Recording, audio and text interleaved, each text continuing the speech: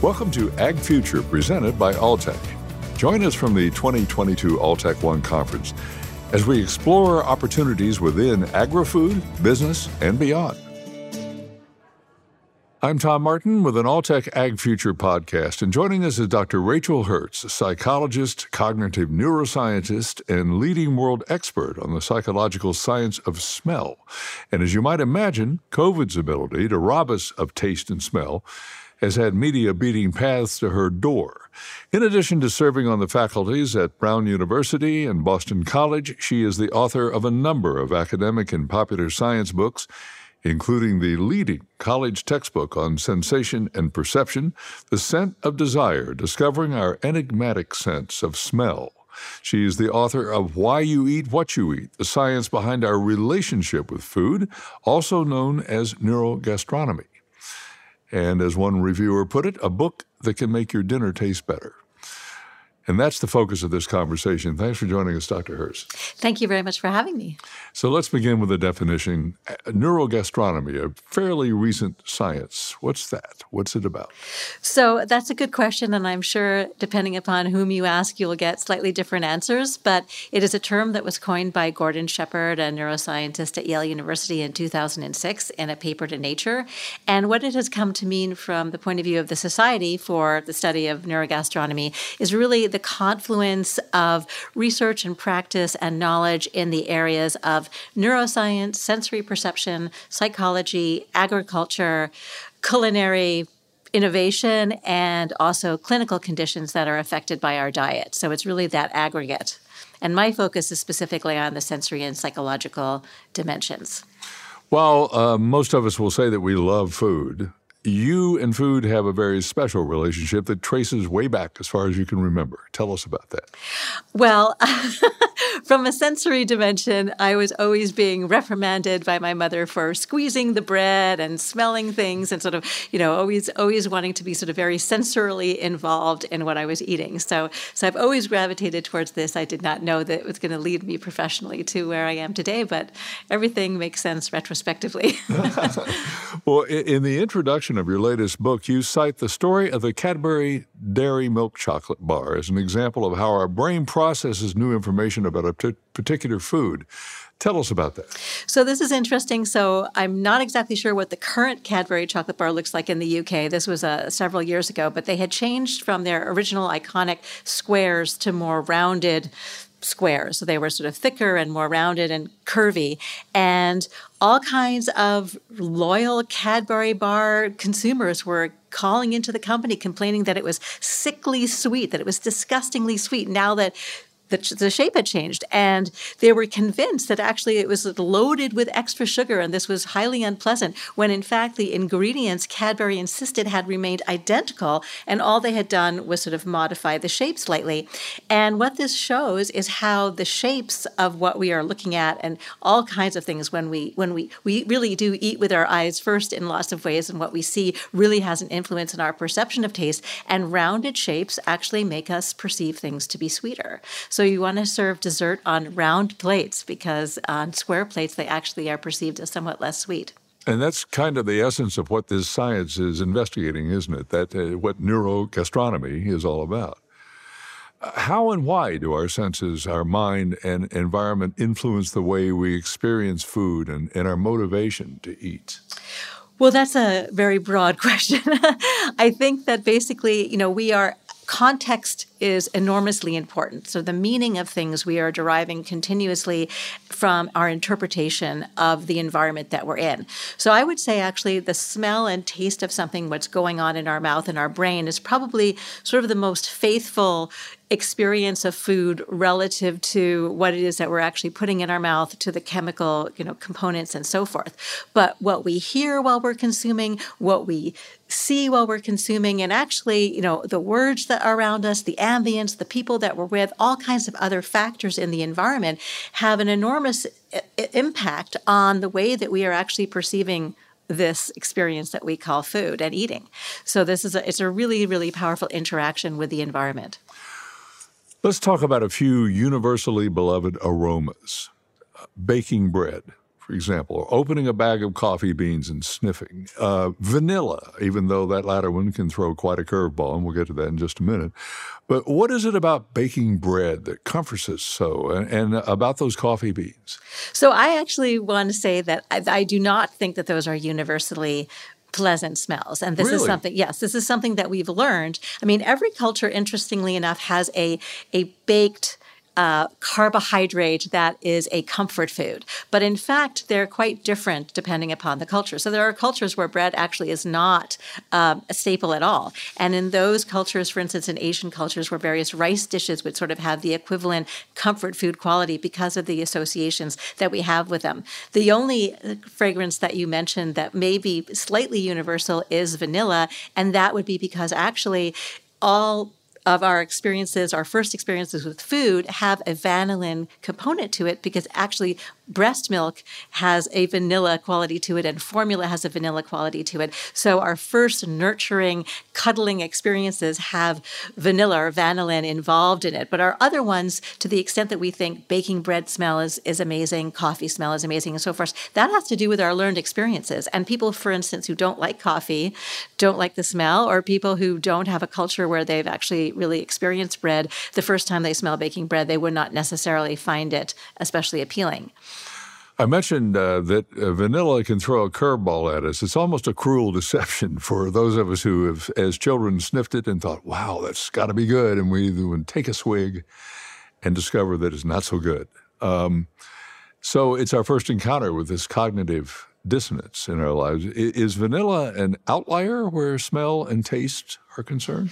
No, so I think that's really interesting what you're bringing up, sort of the difference between flavor and fragrance, and how, for instance, like the vanilla extract. I mean, part of the problem that you're bringing up is how you opened up that McCormick container and went, smells really good, smells like cakes and sweets and treats, because that's what you learned. And you never actually had it, pure from the bottle. And then you take a taste and it's that bitter alcohol quality that you're really shocked by. But in fact, real vanilla grown in nature isn't quite as harsh as that and has sort of more of the aromatics, can make it more appealing. And interestingly, coffee is another fragrance and flavor that are dissociated, where people often find the taste of coffee to be really, really bitter, but enjoy the aroma of it. And depending upon how sensitive you are to bitter or not, depends on whether or not you like your coffee black or you put a lot of sugar and cream into it and so forth. So those are kind of examples of dissociation between how the scent can be associated with things that we consider to be more sweet, but the taste does not always correlate.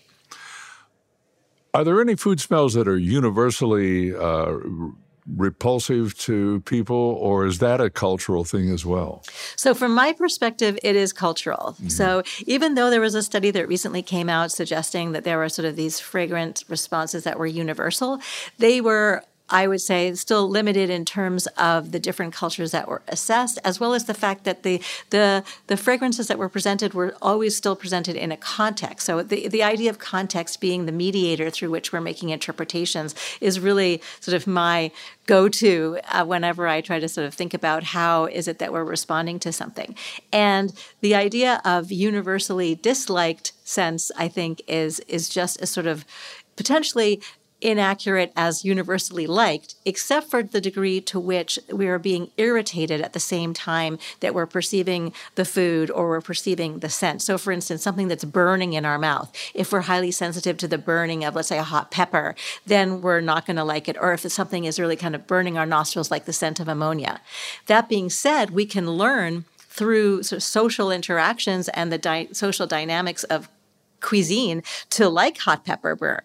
And, people who, the food that they're eating, they've grown up with has a lot of hot peppers, or because of the social context of eating hot peppers and hot food and so forth has become very positive, that burn can become much more diminished in perception while we're eating it. But if you were to give somebody in a laboratory that same amount of capsaicin, that's a chemical that makes the burn of hot pepper, to someone who says, oh yes, I love chili peppers and I go to chili eating contests and so forth, but if you give it to them in pure capsaicin form, out of the context of food, they're going to go, yow, this is terrible, this is too much. And it's because the food context is missing. That's really interesting. We tend to eat when we're hungry. That's a given. But are there reasons besides hunger why we eat the foods that we do?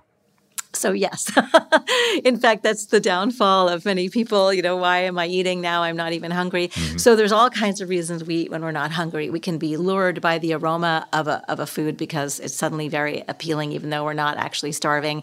We can be emotionally affected to eat. So some people eat when they're bored. Other people eat when they're stressed. Other people, for instance, can't eat when they're emotionally really worked up. So our emotions play a big role. Also, again, going back to context, the social situation we're with. So if you're sitting at a table, you're with a group of people, there's food on it, even if you're not hungry, you're much more likely to sort of keep noshing at it. If it's in front of you, you'll keep eating at it. So, for instance, the bowl of popcorn while you're watching television, this sort of reaching kind of mindlessly for what's there and not paying attention to actually whether you're hungry or not. So one of the things that we can do to sort of make our consumption more relative to our hunger is kind of ask ourselves these questions, while we're eating. Am I actually really hungry right now? Do I actually feel satiated? Is this really pleasurable? I mean, if we're highly distracted and we're eating, we're not even paying attention to the pleasure of eating. If we're careful, if we study this, can we actually manipulate our mood according to what we eat? So there is some research which has shown that giving people sweet things, which is universally appealing. So the taste of sweet, we are actually hardwired to like because of it being ready, accessible calories, and it makes us happy. It initiates reward activity in our brain and dopamine and endorphin release and so forth. So sweetness, at least briefly, actually changes our mood to make us happier and more cooperative and more agreeable. And it looks also like from the research that's been done that tasting bitter can temporarily make us less agreeable and more hostile, depending on the situation. There are certain tastes that just go together. They just seem to be, that it just seems to be a natural. And Hershey's has made Hershey's out of the Reese's Peanut Butter Cup, which is peanut butter and chocolate. Is there a reason that peanut butter and chocolate particularly go together so well? So I think not. I mean, I really think that this is kind of a construction of the culture that we live in, and a good idea, a great marketing campaign. I mean, if you think of something like Nutella, which is was originally Italian, but that's hazelnut and chocolate, and that's also really good. I mean, definitely I would say that the flavor compounds in nuts and in cocoa beans have commonalities that they mix relatively well. But you could also think about things that seem to mix badly when you think about them conceptually, but actually we have come to really like them, like salted caramel and sort of these pretzel salted caramel concoctions these days that are actually very popular. And if you would have thought about it maybe 20 years ago, I thought, salted caramel, that must be awful. But again, as a function of marketing and presentation, we become more willing to accept the possibility of tasting it. And then we like it because actually the taste of salt is very innately appetitive, as is the taste of sweet. What are some recognizable ways that our listeners would instantly say, oh, yeah, I can relate to that? Recognizable ways that food advertisers use neurogastronomy to influence the choices that we make. And do they use the science? So I would say, yes, they do in terms of, sort of making us want more. So the idea of that is more-ish is a food science word and a food manufacturing word where, you just can't have one, you need to eat more. So, definitely having things, I mean, potato chips, I think, are a classic example. They're actually not very satiating, so they don't make us feel very full. And they are high in salt, they are high in fat, two compounds. Again, fat is something that we are innately drawn to as well. So, they can't just have one. Manufacturers know that this is something that we're not going to satiate on easily. So it's, something that we can easily go through a bag and not even feel particularly full. Meanwhile, we've actually consumed a lot of calories. And there's even ways that the advertising on the packaging can influence us in terms of what we're perceiving. So the more examples of the picture of what you're going to be eating is on the product, the more likely you are to buy the product. The language used in describing the product can also be highly motivated. If people use words of indulgence, we're much more excited about possibly purchasing it than if it says healthy and so forth. So there's definitely things that food companies use to their advantage. Can what we eat change our behavior in some way? Well, I mean, yes, to the extent that certain tastes, because of their sort of biological mechanisms with liking and disliking, can alter our mood, that can potentially change our behavior.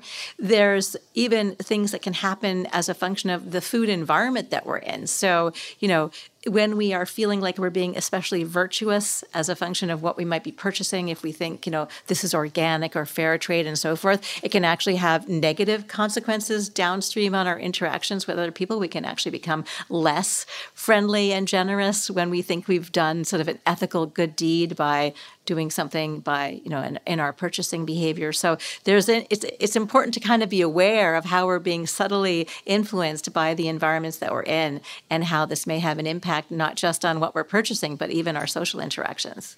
So I think that goes to the follow-up question that I have, but that is, can behavior change what we eat? So yes, we certainly can make many conscious choices on the basis of what we are perceiving to be better or worse under a given situation, if we have the means to have the luxury to make those choices. I mean, one of the things I think that's really important to recognize is it's really a privilege to be able to decide to buy the organic bananas versus the conventional bananas, or the sort of fair trade chocolate versus the Hershey's and so on, because all these things are always more expensive. And making those choices gives us an advantage socially for at many different levels, and that can have all kinds of downstream effects in lots of different directions. When we dine, and I'll cite the American tradition of Thanksgiving because this tends to happen at Thanksgiving dinner, we tend to go back for seconds. I don't know why, but we do. And then some people actually go back for thirds. What's going on there, and how can we resist that urge to just keep going? It's kind of a form of gluttony, I guess. Well, it actually has to do with the variety being the spice of life, or in this case, variety being the enticement to eat. So the fact that Thanksgiving meals have such variety, and the same thing happens at the all-you-can-eat buffet, where you have a whole lot of different variations of possibilities that you can consume, and everything looks different and it looks appealing, and you just have to taste, one and the other and then another one and so forth. And so what tends to happen, first of all, with all the varieties, we want to sample everything, and then we might find there was something in particular that we really enjoyed, so we want to go back for more of it. And so there's a couple of things that we can do depending upon the situation that we're in. So Thanksgiving table, we don't really have the option to be sitting further away from the food normally, because actually the further away from the food we are, the more our natural tendency to be slightly lazy can kick in. So if you're in an all-you-can-eat restaurant and you're far from the buffet, the chances of you making 5 trips is a lot lower than if you're at the table that's right beside the buffet. But one of the things to consider, for instance, at Thanksgiving meals and meals where there's a lot of variety of different things on the table, is to sort of be aware. Again, this is, I think just, knowledge is power in this case, awareness of what's going on, that there is all this variety, and that is alluring us to be, interested in trying it. It's also the case that because everything, the flavor is different with every single thing, we're not sort of satiating out. We're not sort of zoning out or graying out on, this all tastes the same. If everything tastes the same, we actually eat a lot less. So when things taste different, we go to the next thing. So it's kind of like the binge eating where I just had a tub of ice cream and now I'm going to eat a bag of potato chips. And then I'm going to move to something else that's completely different. So if you want to eat less, you want to have things kind of taste all the same, and you don't want to have a lot of variety in front of you. But that actually isn't really good for health. I mean, in health terms, from the food perspective, you want variety and you want moderation. So you want to be able to rein yourself in, but you want variety. So in the end, a little bit of self-discipline helps. Yeah. In your book, you describe and this is so interesting to me, you describe the ideal plate to use when we're trying to cut back on our intake. Tell us about that. So an ideal plate is round and red and small. And that's because round plates, first of all, tend to go with a lot of the foods we eat in a couple of different ways. One thing, roundness can also make us perceive something as possibly being sweeter. So for desserts, it's particularly good.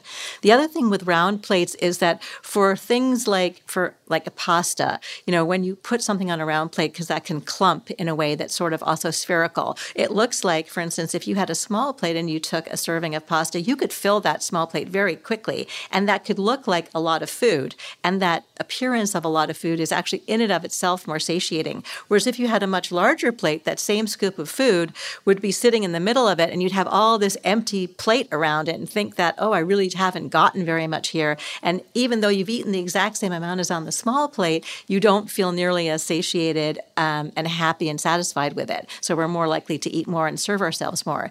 And the red aspect of it comes from the fact that there's some evidence that suggests that red in nature is kind of a danger warning, get my attention cue. I mean, and we are much more likely to sort of pay attention to what we're eating when the vessel we're eating from is red. And so we are actually aware of the fact, oh, I just finished this. Do I actually need to go back for more? So again, it's about awareness. And when our attention is drawn to what we're eating, we get more pleasure from it because we're actually savoring the flavor. We're in the moment, sort of the idea of mindfulness, and we can figure out whether or not we want more or not. So does that mean if you're trying to regulate your diet, your dieting, that maybe you should use a red plate? Yes. Well, first of all, I think dieting is always a terrible idea. So dieting in general is something that you want to avoid. You don't want to ever think of yourself as restricting what you're going to be consuming, but you want to change the way you think about what you're consuming. And helpful hacks to do that are, for example, using smaller plates and round and red plates could be. But, each person has to sort of figure out what works for them. And that's, one of the reasons why most sort of general popular fad diets fail is because, first of all, they're typically thought of as being for this limited time frame. I'm going to starve myself. I'm going to put myself under, a situation of actually unpleasant conditions. And that's something that nobody likes, which is why they can't be sustained. And also, they sort of don't comport with sort of the way that I normally consume food, the way that, I socially consume food, the way the plates in my kitchen are, and so forth. So we have to kind of modify for the way we are in particular, too. One more plate question. We've heard it said in our interviews in here that that for some reason pie tastes better on a blue plate. Is there something to that? So actually, that's interesting. I'm not sure who would have said that because blue tends to be more associated with salt from a color perspective, and the red and pink tones more associated to sweetness. So the research that's been done that I know of has suggested that things taste saltier. So for example, if you had popcorn in a blue bowl, it tastes saltier than if it's in a red bowl, and it tastes sweeter if it's in a reddish pink bowl than in a blue bowl. So, but it could be dependent. I'm not sure. I haven't heard about the pie and the blue plate, though. So let's put it that way. The science, the term neurogastronomy was coined in, I think, 2006. So it hasn't been around very long at all as a discipline. All of a sudden, here at the Alltech conference, we're hearing about it quite a lot. Is that the common experience out there? Is it really suddenly catching on, as it were? What's going on in that world? So I think it's slowly catching on. I mean, one of the things which is a great advantage of Alltech being here in Lexington, Kentucky, is that where neurogastronomy sort of really got started and where the Society for Neurogastronomy got started is here at the University of Kentucky. And the people you've already spoken to today about this. And so they're part of the founding members, and the fact that Alltech is here and UK is here and these people are here, I think really makes this a possibility. But I think it's also just people are generally becoming more aware that there is this field of neurogastronomy, that we can understand our relationship with food better, and that can lead us to make healthier and happier choices.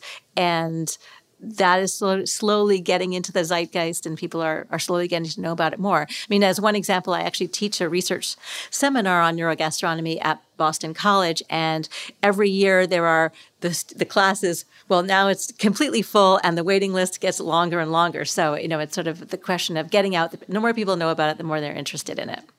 Well, terrible pun alert, Rachel, but what's on your plate now?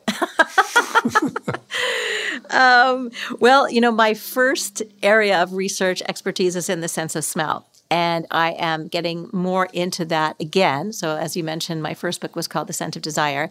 And I'm thinking about another book about the sense of smell, and also particularly coming at it from the lens of health. So one of the things that neurogastronomy has made me focus on more is the health component, and I want to look into sort of the health and the sense of smell component. I actually just have given a lecture and written a paper about olfactory virtual reality being used as both treatment and prevention for post-traumatic stress disorder. So health at both mental and physical levels, health from the point of view of both what can our sense of smell do from the point of view of our health, like sort of, if you smell this, how this will have an impact, but actually also how the functioning of our sense of smell itself is deeply tied to our wellness, our lifespan and our health span, and how alterations in our sense of smell can be real harbingers for decline and possibly disease, and COVID being, the prime example that's come up in the last couple of years, and my focus has really turned a lot towards that.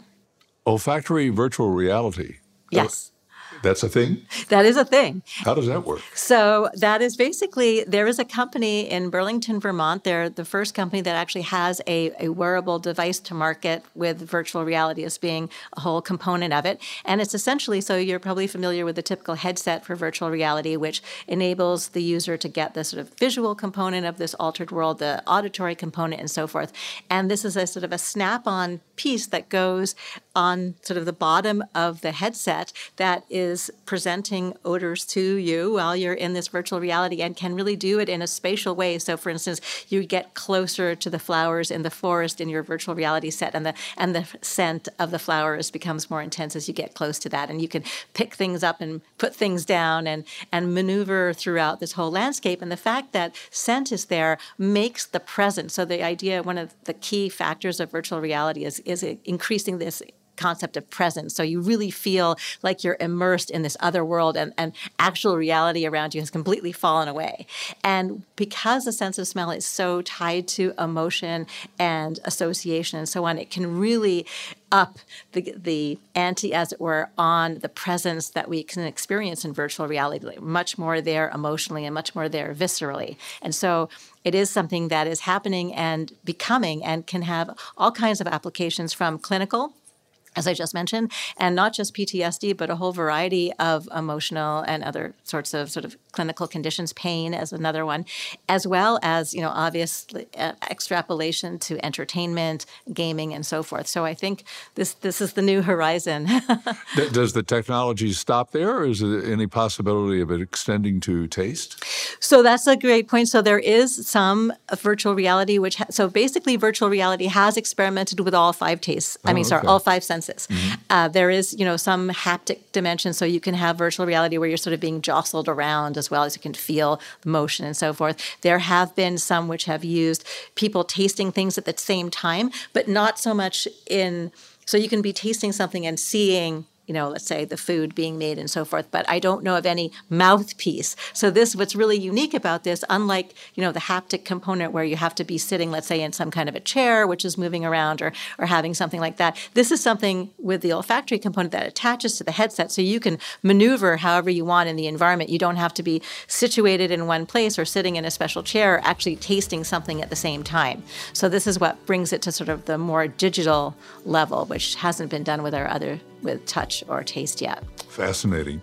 Dr. Rachel Herz, a psychologist, cognitive neuroscientist, and leading world expert on the psychological science of smell. An honor to speak with you, Dr. Herz. Thank you so much. It's been great. For the Alltech Ag Future podcast series, I'm Tom Martin. Thank you for joining us. Be sure to subscribe to Ag Future wherever you listen to podcasts.